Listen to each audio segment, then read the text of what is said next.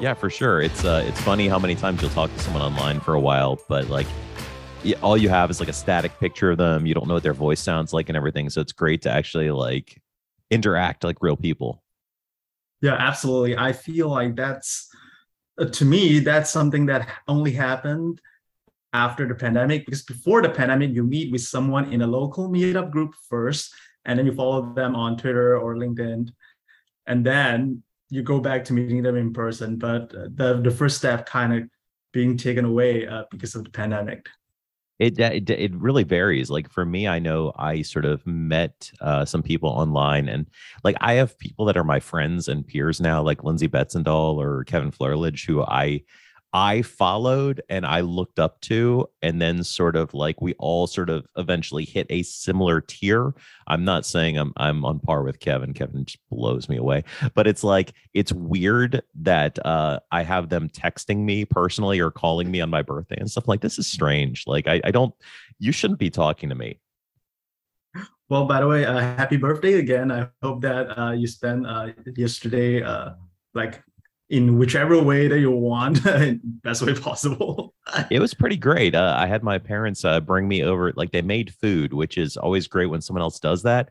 Um, and then I foolishly decided to take my new e-bike out for a ride, which I've been doing a lot. But I'm like, I don't like it's got like a long range, and I do like these like 20-mile rides. I'm like, I've got plenty of range. I'm not worried. I ran out with about a mile left, and that's not a problem on any other bike on earth, but my e-bike is like 70 pounds and it's single speed. So that last mile being partly uphill and it being like 100 degrees outside was pretty arduous. I see. I see. What's the difference between an e-bike and a normal bike? E-bike has a motor that can assist you. So like, the standard bike, you shift gears. Electronic. Okay. Exactly. So like the lowest gear level, it cancels out the weight of the bike entirely. So you're riding it just like a normal bike. And each further level you increase it, it's like multiplying your pedal power. So at max assisted power, when you're pedaling, you can I've hit 26 miles an hour, which is pretty awesome. Like you're really flying and you're still pedaling. You're not working, but you're not working as hard as you would be going 26 miles an hour. And one of the best benefits is to blast through hills. So like if you've got a good momentum and you're enjoying riding, but you hit this hill and you really don't want to just like sort of kill yourself on it, you just crank that up and then the hill feels like you're riding up a flat surface. I see. That makes sense. I used to be a motorbike rider. Motorbikes are very common public transportations in Taiwan, and I stayed there for 7 years. So yeah, in Taiwan, we will ride motorbike in like uphills, downhills, or even going to some muddy lands. Yeah. You would love this because it also has a twist throttle.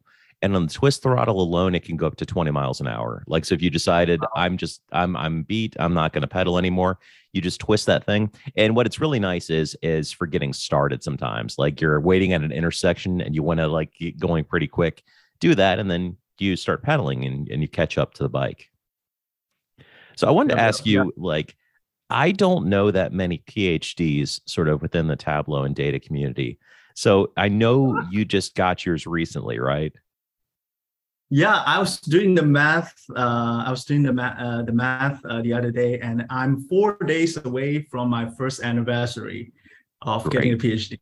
Yep, yep, yeah. It's been something, and yeah, a couple of days ago, I was being reflective because a different kind of Facebook and Twitter to remind you what happened a year ago, and then it's like, oh, I'm wrapping up. I was wrapping up, and then I was preparing my final defense, and then I was talking about how relieved I was after submitting the thesis. Yeah, a lot of things had happened, and definitely things had turned out okay compared to what I was so anxious about a year ago. So I'm grateful for it. That's awesome. I mean, is getting a PhD something that was always like you planned on doing, or is it something as you progress through your educational career that you're like, I think this is something I'd like to do? I like how you phrase the questions because it's like coming from my perspective. Am I the one that wanted to do it? But from my actual like perspective, I felt like I was being told that you're so good at chemistry. Have you considered doing a master? Have you considered doing a PhD? Have you considered going to the United States and do a PhD? So, and then I've been told enough that, oh, you could be doing quite well with it. So I did it. It's like, yeah, looking back, that's not that. Of course, I was the one that applied for them. I was the one that like booked a ticket and came to the United States. So yeah, I wouldn't. I'd say that most of the motivation was external, but the last mile of the sprint is definitely something that I realized that okay, I had strength to pull this off. I realized that I had all the data that I need, I had the tool that I need, and I just need to finish writing it up. And then the next thing I know, I graduated. So it's a blur. That's awesome. I congratulate anyone that pursues their higher education because I know how difficult it is. I thought about doing a PhD at one point, but I realized, like in my case, most of the application for it would be teaching in higher ed. And while I do like the idea of teaching in higher ed feels like such a hassle sometimes. And I'm just like, I don't know if I want to like put in all the time and effort to commit to that. So it for me, it was something I'm like, not important now. I did do my master's degree, but that was right after college. And similar to you, I felt like it was something that while I, actually filled out the paperwork, I didn't feel like I had a lot of choice at the time because I'd graduated and I was graduating with like an MIS degree, a management information systems and a marketing degree. But it was around the time the dot-com bubble had just burst. So all of the job prospects that my peers had gotten 2 years before had sort of dried up. And there wasn't really an evident job market. So I was like, if I can go straight into grad school, like people are telling me, I'll get to go for free essentially, as long as I do an assistantship. I'm like, this makes sense. So I just sort of went straight through and it was a slog. I mean, there was some, and nothing compared to a PhD, but like I was working like 2 jobs and I was doing it at double speed because the assistantship and all my class during the evenings, and then I do like homework until midnight. And I'm glad I did that when I was like 24 and not 40. Yeah, well, kind of when you said the word assistantship, there's so much memory came out of my mind, and not necessarily the good ones. Yeah, I remember even though being a teaching assistant, or in my case, I was the head teaching assistant of a large classroom course, it was almost a full-time job. The duty that you have, even though they say, yeah, it's 20 hours per week, the fact that just because you're not teaching doesn't mean that you weren't thinking about teaching or weren't thinking about the documents that you had to handle tomorrow at 7 a.m. So the stress, making it very, very difficult for you to focus on your own research, even though when you're not teaching. So yeah, I understand that. Oh man, I just remember for me, my assistantship, like some people got to be TAs, which I probably would have enjoyed, but I was an undergraduate advisor. So I worked along people that were actually, that was their full-time job, but there were a handful of us in the grad school, probably like a half dozen of us. And yeah, we had people like from all over, people that were local, like a girl from Hungary, like I had a friend from China, and we were all sort of the advisors. And it was almost like a weird summer camp situation, how there were like the grown-ups and then there were us. And it was a weird job because your responsibility is to people come in and say, I'm an econ major. And you'd look at the classes they passed, you'd look at what is transferred from the universities and say, okay, these are the next classes you need to take. And it was such a sort of challenge because you had to come up with a way to navigate their degree path as quickly as possible. Because with so many prerequisites, if you recommend the wrong class at the wrong time, you could mess up somebody's graduation by like an entire year. And it's like a lot of pressure. And that's part of the burden of being a teacher is the constant fear of you're going to teach that lead them to the dark path. Like lead them to doing nothing is like better than like realizing that what if I like mess up their life. That's stress. I'm so glad that in my current positions I don't have to worry about that much anymore. So you got your PhD in digital media evaluation, right? And now you're working at Discover. Is that correct? Yep. So Yes, that's so go back to the term digital media evaluation. That is a term that I put on my PhD. So on my dissertation, that's not what it's wrote.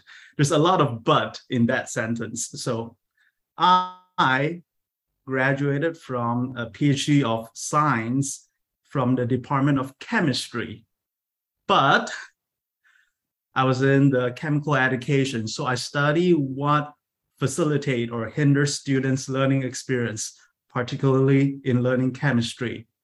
But my thesis topic was to analyze what about the visual design of a scientific animation that helps students understand a very specific scientific content. Basically, I spent 5 years working that out. So when I was trying to market myself after I graduated, I was like, if I told people that I'm a PhD in chemistry, no one wants to hire me to do data visualization, right? Why would you? So I'm trying to like rephrase it in a way that is true to my study, but not necessarily true to the title of the institution. I like it. It's like you got a degree in minutia. It was so focused, but I relate to that because I might be on the spectrum to a degree. I don't know. My dad definitely is. So it would not be surprising if I am. And both of my daughters are dyslexic. So in the middle, I was one of those kids that was always in sort of like the advanced classes in elementary school. But then as I hit middle and high school, my grades became much more average and I struggled in a lot of subjects. And I've always wondered, like retrospectively looking back, like, could it be like something along the lines of something like that might have hindered me? Or I mean, it's not that I wasn't studying, but and I had some subjects like particularly biology that I was much better at because it was much more rote memorization than chemistry, where chemistry, you're definitely having to understand a greater sort of mathematical concept and the relationship between things and how they all operate together. So yeah, that was always interesting. And I think I probably would have benefited from your path of study because it's one of those topics where I'd find myself getting my clock cleaned and I'm just like, I studied, like I tried, like I don't understand. Why am I not doing great in this? It's I recently had the understanding or just an understanding just came to me that like using my PhD as a like cutoff point. Before that, I study time series data, but at the microscopic level, at the atomic level, sometimes even at the quantum level, right? Things are so small, so tiny, or cellular level, things are so small. But now when I'm working in a financial service company, things are years, decades. And then we're not talking about one person, we're talking about a group of people within a city, within a state, within a country, or across different countries. So there's still data. There's still most of the time series data, racial data, but yeah, just trying to find what I've learned in the past and applied in the future. That's very interesting to me. That is so interesting because if you think about it, what are we but an aggregation of the sum of our elements, right? And what is the time we're experiencing but a different level of detail on time than something taking place at an atomic level. So you can still use so many of the same concepts to express something happening all the way down to cellular levels that we would to discuss, I don't know, interest earned over the past 3 years or something. Yeah. That's why every time when I'm looking at economy related data, financial related data, sometimes the metrics, I have no idea what they are, but I'm just gonna just pretend that's a metric that you got from a lab. And then what you can do, what if you have done it, you might have resulted in something misleading. So trying to put the principle level thinking and apply them in my current work, that's definitely something that I do on a daily basis. So you've got a lot of really nice work out on your public portfolio. I was looking at it, and your design styles are oftentimes leaning very towards some of the modern aesthetics with like rounded edges and sort of soft curves, and even like a slightly gradient backgrounds. It's the kind of stuff that we get in modern apps and stuff, but often isn't out of the box in data visualization tools like Tableau. What kind of influences do you draw from when you're interested in creating a personal project, sort of versus some of your work elements? Are you looking towards your science background and some stuff you've seen in journals and that sort of stuff? Are you looking at data viz that you've seen online? Like, where's it coming from? Oh, that's a big question. I So when I'm designing those visualization for my personal project, a lot of them are coming from like UX UI like visualizations that I've Yeah. been seeing online. I've been following online. A lot of them were from Instagram, Dribble, or Behance. Lindsay's actually recommended a lot of those in like two conferences ago, and yeah, a lot. I constant visit those. My Instagram, like the page where you can keep on scrolling. Like those are not the people that you follow, but the people that they recommended to you. A lot of them were just UX UI stuff. That I was like, oh, that thing's so cool. I wonder how they did it. Oh, that thing looks so futuristic. I wonder how they did it. So I was trying to use my personal project as a safe space to try to push forward, like how slick I can make them, how slick I can make them without too confusing to be used. Hopefully, most of my business is not that confusing to be read.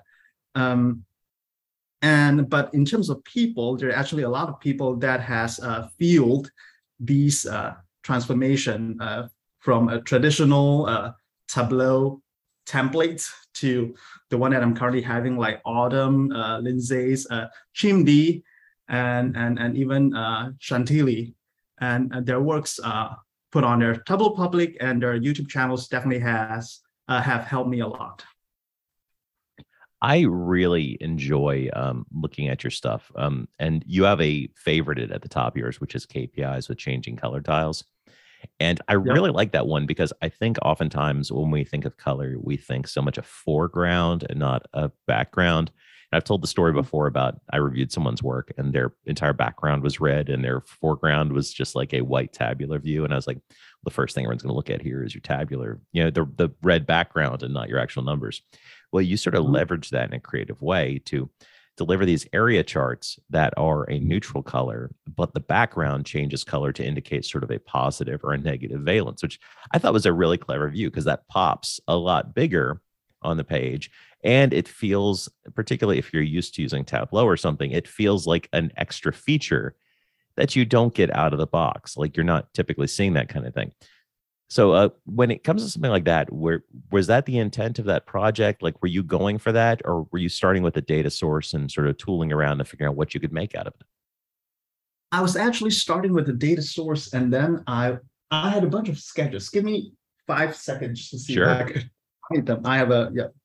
I don't think it's from this book. Anyway, we'll see. I too have composition books around my office and desk. I have one over here piled under my I have a children's book that Legos. written with database, Oh so yeah, they're all blacks most of the time. So yeah, I believe usually I'll have different books, and then I would keep on sketching them, and then just to see how like what if I do this, what if I do that. I usually start with sketching and just to see what kind of feel I can get, and then what has been done, what's okay, what's like it's not even gonna work on drawing, so let alone like making them on my website.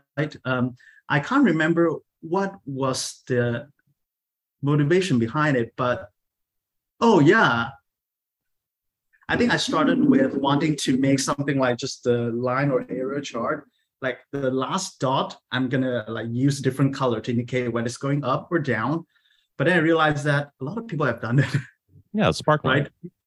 Usually, when you are participating in these kind of like community challenges, people are like submitting real fast, and then so when you're creating yours and to a degree, and then you start to look at what you have created and then what's been online, you're like, okay, so how can I add to this? Like I can keep on proving to everybody that I can do what they do, but I feel like sometimes you want to move beyond that, right? To yourself, like that's the limit that I try to set for myself.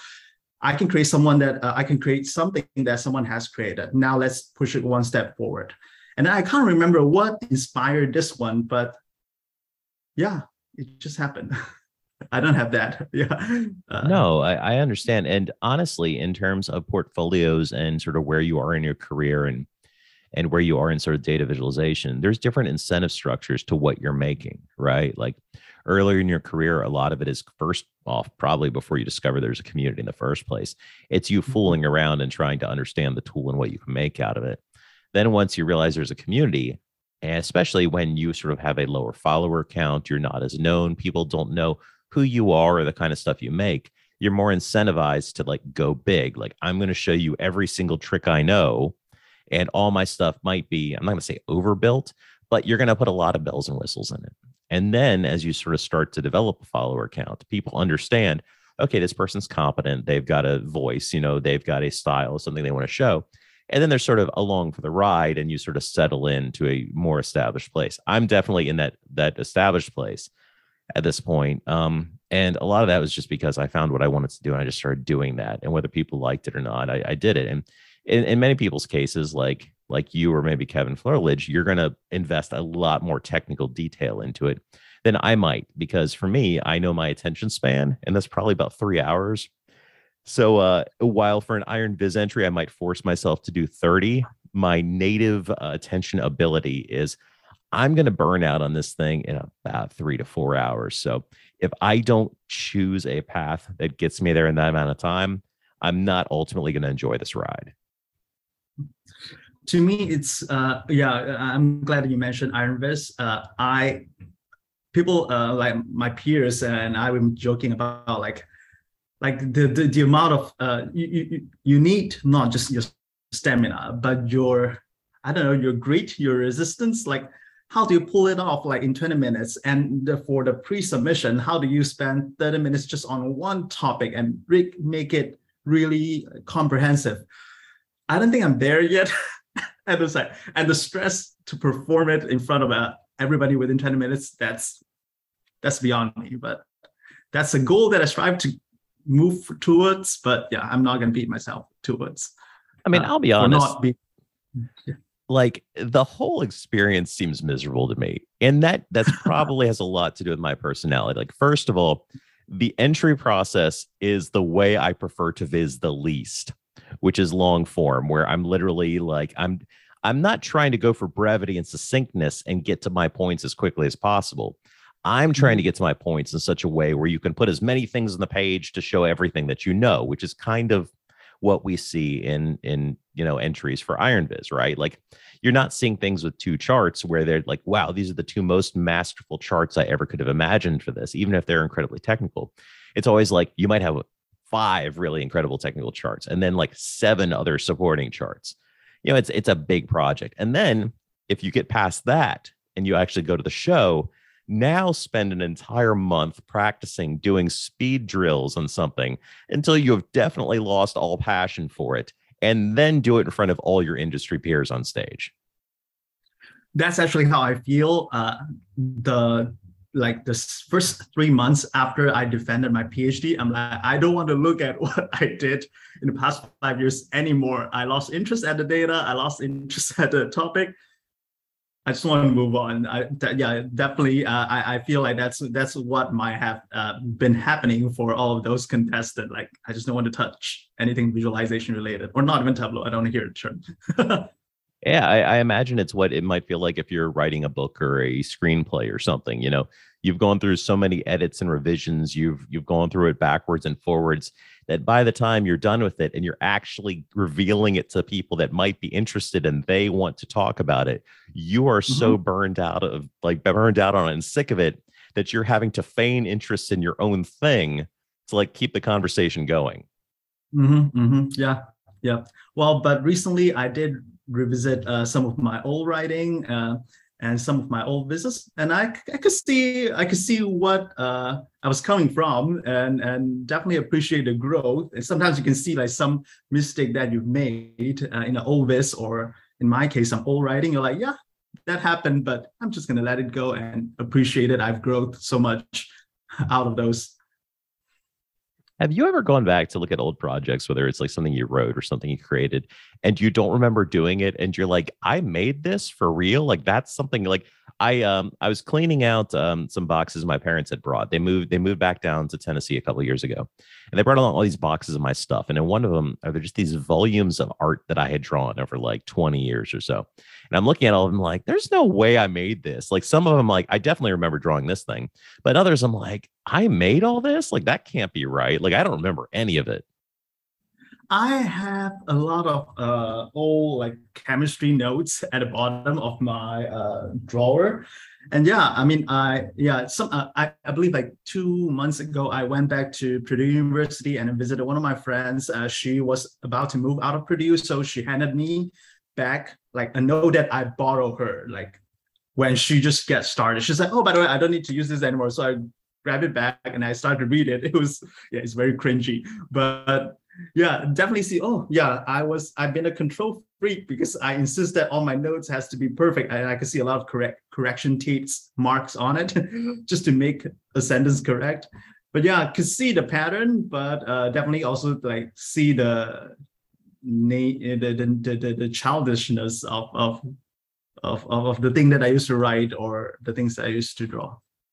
So, to that matter, I'm going to use this as a transition to talk about one of your visits and also go back to our idea of keeping our notebooks. So, I'm holding one of my composition books in hand, and I was flipping it open as we were talking earlier, and I see some stuff in here like Rock of Ages, which I did, which is the guitar fret neck showing the ages of rock stars when they sang about underage girls, which was super creepy.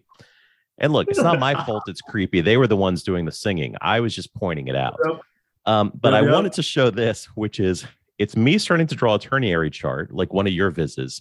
And then next to it, I have a tombstone that says RIP and then different years. And it says page 120. I have no idea what book I'm referencing, what years these are, or who this is. So at one point, I was planning on doing a ternary chart about someone dying. I don't know who, but if I had to guess, I'm willing to bet this is Doctor Who because the Doctor dies like a lot.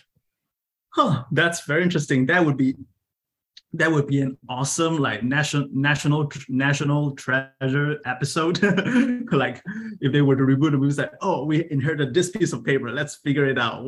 Let's try to decode it. Yeah, that's very interesting. And yeah, the plot. Okay, it's so I've got a book ahead. called like Who Graphica or something I found in Key West in a bookstore. It's like a DataViz book that's only for Doctor Who. I haven't found it anywhere else since then. I found it in that shop. I bought it used for like $8 and I read it on the plane on the way back. And like, I think I saw a chart in there with all the times the Doctor dies. But then again, like, these things are always sketchy to me. Like fans of stuff like that are really hardcore. And if you mess up the number of times the Doctor has died, you're just going to be roasted alive. Yeah, I actually had a minor project that I've been building up. It's about Iron Man. I'm not going to say too much about it, but about Iron Man.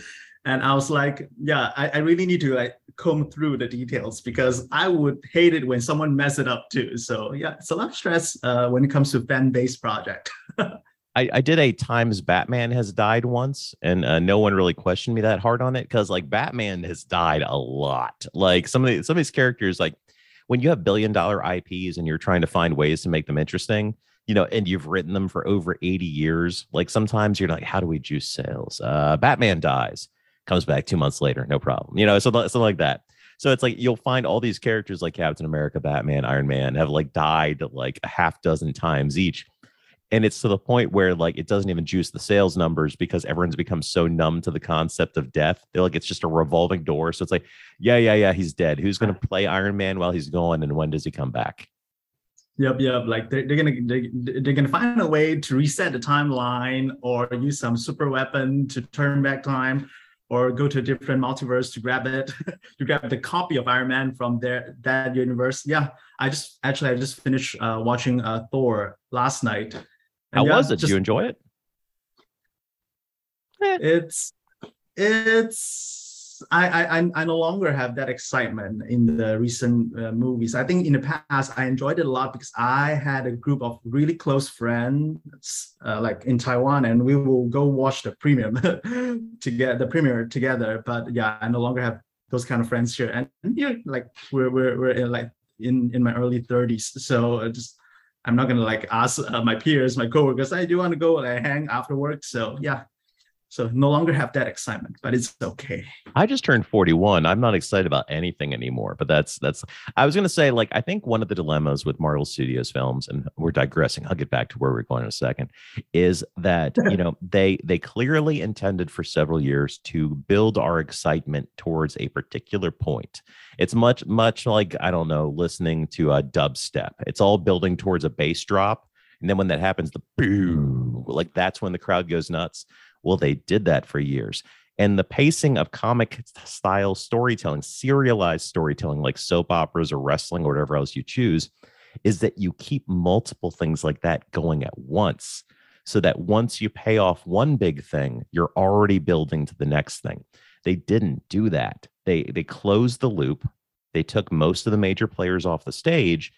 And then they've spent a lot of, you know, what they're calling stage 4 now, you know, sort of trying to set up new characters with varying degrees of success without giving you a reason to get excited. Like when they were saying, hey, a big threat is coming, we've got a cohesive story. Can't you see that? There's not really a sign of that, except that they're clearly going to do a multi-universal concept, which at the same time is a dangerous prospect, because if there could be a billion different Iron Men, then Robert Downey Jr. can come back anytime and death doesn't matter that much again. We're back there. So Yep, agree with you. So let's talk about ternary charts. So you did a really cool one, and I mean this was sort of the talk of the day when it came out. Like even Steve Wexler and different people were chiming in about the choice of chart type, right? Because it's like chart types can be a hot topic. Like, is this a good choice? Is this a bad choice? Does it catch the eye? Does it engage audiences? And you were sort of hitting the what was it? A Workout Wednesday day, a Back to Viz Basics data set on acceptance of homosexuality in countries around the world. And there were sort of 3 different data points for each country, like what percentage of people do not know or refuse to answer, what percentage of people say it should be accepted, and what people should say it should not be accepted. So you took the 3 of those and sort of broke it into a triangle and used that to map each country as a different point within this triangle, which many people would argue, hey, not a best practice, right? Like we get that a lot. But it's a risky proposition putting it out there. But it was an eye-catching visual that made people notice the viz and read more of it than they would have had you used just bars. So what was the sort of plan behind this? Had you always planned on using that chart type? No, actually, when I first got in the project, there are only 2 data points per country, which is which are should be accepted by the society or should not be accepted by the society. There's no column for do not know or refuse to answer. So what I did was I did the math real quick, and I was like, okay, there's something missing there, and those are the one that's like usually the other or not not applicable, something like that if it's a survey data. And I did in the past. I have handled survey data before, and then we know there's always yes, no, or like do not answer, right? People just straight up not clicking anything in to answer a question. So what I did was I used Excel to find out those like do not know or refuse to answer the question. And I realized that some country actually have a big chunk of people that just straight up didn't even click that, like answer that questions at all. They either avoided to answer it or they just didn't realize it. But the story become interesting, right? Like why? And when I start to plot the data in different ways, including diverging bar chart with the do not know in the middle, or put it in the separate columns. And I realized that, okay, that's a way, but where's the pattern? And then, of course, simultaneously, people started to submit their visits on Twitter, and they're like, okay, diverging bar chart with rainbows, and they're like, okay, cool. And I know I can create a diverging bar chart, and I have other visits in my portfolio that proven that I can create a diverging bar chart. So what else that I can do? I was thinking about it, and I actually create a full scale like diverging bar chart visualization. I was about to submit. I was like, okay, let's just try it again. And then I was thinking about it, and then I was thinking about like what can we use to symbolize the LGBTQ plus society other than the pride flag color scheme. And I realized that and then I remember a conversation that I had many years ago in a diversity workshop. And then someone introduced the concept of the pink triangle to me. And I didn't know what that symbol means to the community, because back in Asia, no one talks about it. No one talks about it, especially especially in Malaysia, where this is just not in the curriculum at all. So when they told me the symbol, and then when I recall that conversation, I was like, yep, something triangle. I have 3 axes. And then I just went to internet. I tried to learn how to do that mathematically. And then, yep, boom. That's what you see. It was a super clever take. It's a different chart type than we typically see. And I mean, I learned something just from that as well, because I didn't know that the Nazis used the pink triangle in concentration camps to shame gay people. So it was an interesting way to not only reveal that piece of information, but also I like that you found the hidden story within the data, which is often sometimes the more interesting story. Like I'm not really sure I want to answer that question, which was not an evident part of the data set. And, it's stories like that drew me into data in the first place, like reading Freakonomics when I was 20. And it's like the hidden side of everything, the parts of the story that's not immediately evident from the data, like how they were able to track which public school teachers were helping students cheat on tests and that sort of thing. It's the same way they were judging which sumo wrestlers were intentionally throwing bouts and stuff like that, not by what the data says, but what's missing from the data or the trends that would occur under certain circumstances. So I like that you took an extra step there, not just in your design process, but finding this extra data point that then made this other chart type even possible. So yeah, it makes it a joy on multiple levels to understand the story behind how you got there. Yeah, definitely. And I was actually very surprised, because when I thought it was just like another submission of mine, I'm just gonna put it on Twitter, and if people like about it, I can move on with my day. And I realized that people started to talk about it, and then people start to like. I've heard a story from both ends, right? People really appreciate that it's a noble chart that could add values to the conversations, and then other people thought that the triangle could be distracting, or just straight up the point that a Ternary plot is very difficult to read. Like this plot, I cannot tell you like the exact value of any data point at the spot. I need to use my tooltip and then hover over the data point to read the actual value. So it's I'm glad that it has initiated a lot of conversations, and most of the time it's about the techniques, but sometimes about the meaning behind it. And if anyone can learn just a little bit new thing out of this chart, then I think somehow my goal has been accomplished. I'll tell you this, it made me curious to hover on it, which many other things I just looked at and I sort of glanced at it for 5 seconds, and I moved on to the next thing, because we live in a media saturated world, right? We're being hit with 1,000 things a minute, and I saw hundreds of different rainbow charts, and it's a very obvious use case, to sort of jump in with a spectrum of color and stuff. And that's why everybody did it. It's not a bad thing. It's, but you chose a different route. And I thought that was interesting, particularly since I'd never heard of the pink triangle before. It's an unusual chart type. And, like you're saying, it's really difficult to, I'm like, is that a 50%? Like, where is that? I actually had to hover on. I'm like, oh, wow, Lithuania is the one that had the highest percentage of refuse to answer. Like, I wouldn't have expected that. That's interesting. Mm-hmm. Yeah, and fun fact, the ternary plot is one of the common chart type in chemistry, because they use anytime if you have a solution or a mixture with 3 parts of different things, then usually they can use the ternary plot to visualize the distributions of different component within a mixture or within different mixtures. So yeah, definitely drawing some channel the chemistry part of me, like, come on, be a chemist and see what you can do. That's really interesting. So what's next for you? Like, what is your preferred method of finding new projects? Do you prefer the community exercises, or do you like to go, dig out a data set of your own from somewhere, or something in the middle? So currently, I've been putting my eyes on back to this basics and the real world fake data.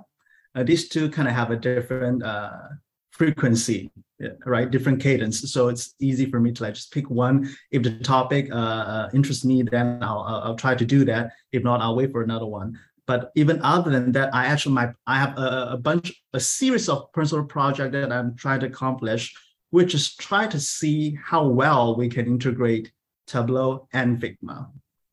Right? We know that Tableau's all the parameters, the filters, the multi-selection, the single selections, filters, those they're good design, but they're very small. Right. But if I were to boom them up or make them look more like a normal app, how would I do that? And I believe that using Figma I can accomplish a lot of those. And I believe using both tools, we can make modern business dashboards that are not just sleek, but easy to use. So that's something that I'm currently trying to do. I have a couple of side projects in my, I have a lot of side project in my Viz folder on my computer. But yeah, that's definitely something that I'm trying to do other than those community challenges that I've been joining. I think that's you're doing God's work there. Like one of my complaints about Tableau is that while for all of its ease in making stuff, and it's fun, it's like a lot of the UI stuff is lagging. I mean, it's like, why can't I click a box and make rounded corners on something? Like I can do that on annotation, and like that's it. Like so many people prefer modern UI. They're used to it. They're on Apple devices. Like they expect this. And then it's like, if you need to deliver that in a real use case, you're going to have to float stuff, and it's going to be weird, and it's going to be a little bit messy. So like anytime I see someone sort of pushing the boundaries of that, like I'm always happy to see someone trying something new, even if it, sometimes like I've messed with Tuan, like saying like you're committing a data viz war crime with this insane chart you've made. But like it's worth doing. It's worth sometimes making stuff, even if there is no evident use case for it. But there is a evident use case for like modern design, as we're calling it now. And we won't call it that in the future. I don't know what we'll call it then. Yeah, it's you need to wander around to realize that you're in a new territory, right? Mm-hmm. It's like, this is an uncharted territory. Let me try to make some mistake and see whether it works or not. If it works, then awesome. If it not, then let's not do that ever again. So yeah, that's definitely something that that's definitely something that I've been trying to do. I actually talked to Chimdi recently, not recently, like the beginning of the year, I believe. He joined the Chicago Tug, and then we chat in the Zoom, and I was like, are you the Chimdi that I know? Because we talk even in person. And then he described what I've been doing as a visualization experiment. They're like, I can see that the tiny experiment that you're trying to do, they're very non-traditional, but you kind of know where you're heading. It's like, yeah, that's a good word. I'm just trying to test the limit of the tool and my own limit. Well, and there's the power of the nudge in terms of influence. Like you might come upon something that might really benefit a lot of people, and it might not be something that people pick up overnight, but as they sort of see it and adopt it, like little steps like that might move, mountains. So who knows what you're doing or other people are doing right now that might seem new or different or alien to the way we practice this, that could be, industry standards in 5-10 years. Mm-hmm. Well, yeah, hopefully I'm pushing that ship to the positive direction instead of dragging. It's like, let's not do it. I always tell my friends that I believe like Tableau is a very good data visualization tool. So let it be a data visualization tool, and everything surrounding it, I'm going to use something else so that it could be used focusedly on data visualization. Yeah, that's a great. Yeah, I like that. You know what? Let's end on that. Kevin, thank you for coming. Is there anything you would like to shout out or promote before we wrap up today? Yeah, several things. Well, first of all, next Friday, I'll be presenting at the very first LGBTQ Tableau user group online. And yeah, you can go to my LinkedIn to find that the registration information.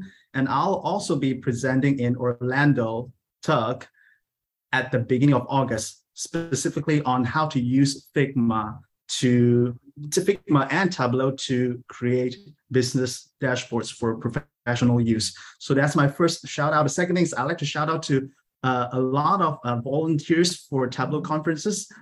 People like, oh God, I don't have her names. I have Caroline Yam. People like, who's the girl that's been working on the Friday thing, Data Fam Roundup. What's her name? Is it Lisa? No, it's not. She started with an A. Anyway, the staff that's been working on Data Fam Roundup, I met a lot of those in the conference. I just like to shout out to them. They are the people that has created that friendly, engaging atmosphere in the conference and within the community. And I just appreciate that. I hope they've been recognized more. Awesome. You know what? Thank you for everything you're doing. Thanks for everyone that's listening. Thanks for everyone out there doing their stuff. I look forward to seeing your tugs, and thanks for coming on today. I really appreciate it.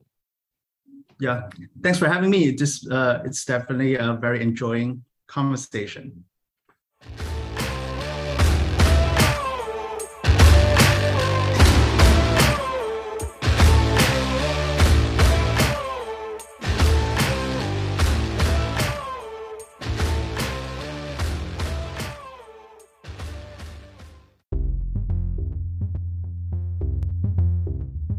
Hey, thanks for sticking around to the end. I really appreciate you listening to the Data Plus Love podcast. If you'd like to see more about what we're up to with the show, go to anchor.fm/datapluslove. Just spell it out, not a literal plus sign. Here you'll be able to see our library of episodes as well as interact with them either through polls or comments, or leave a voicemail message that I'll put on an episode. You can interact with me personally by joining me on Twitter. I'm at Zach Bowders, not hard to hunt down. And if you like what you're hearing, consider leaving a tip for us or signing up for a small monthly donation at our ko-fi.com/datapluslove. Buying a cup of coffee for the show is just $3, and you could get more if you choose, or sign up to give that $3 or more monthly. Either way, I really appreciate it. Lastly, if you'd like to see more of my public data viz work, check me out on Tableau Public. So go to public.tableau.com and search for Zach Bowders. I'm the only one. You won't have trouble finding me, I promise. So thanks again for hanging on to the end of the show. I really appreciate all of your listens. And until next time, this has been Zach Bowders for the Data Plus Love Network.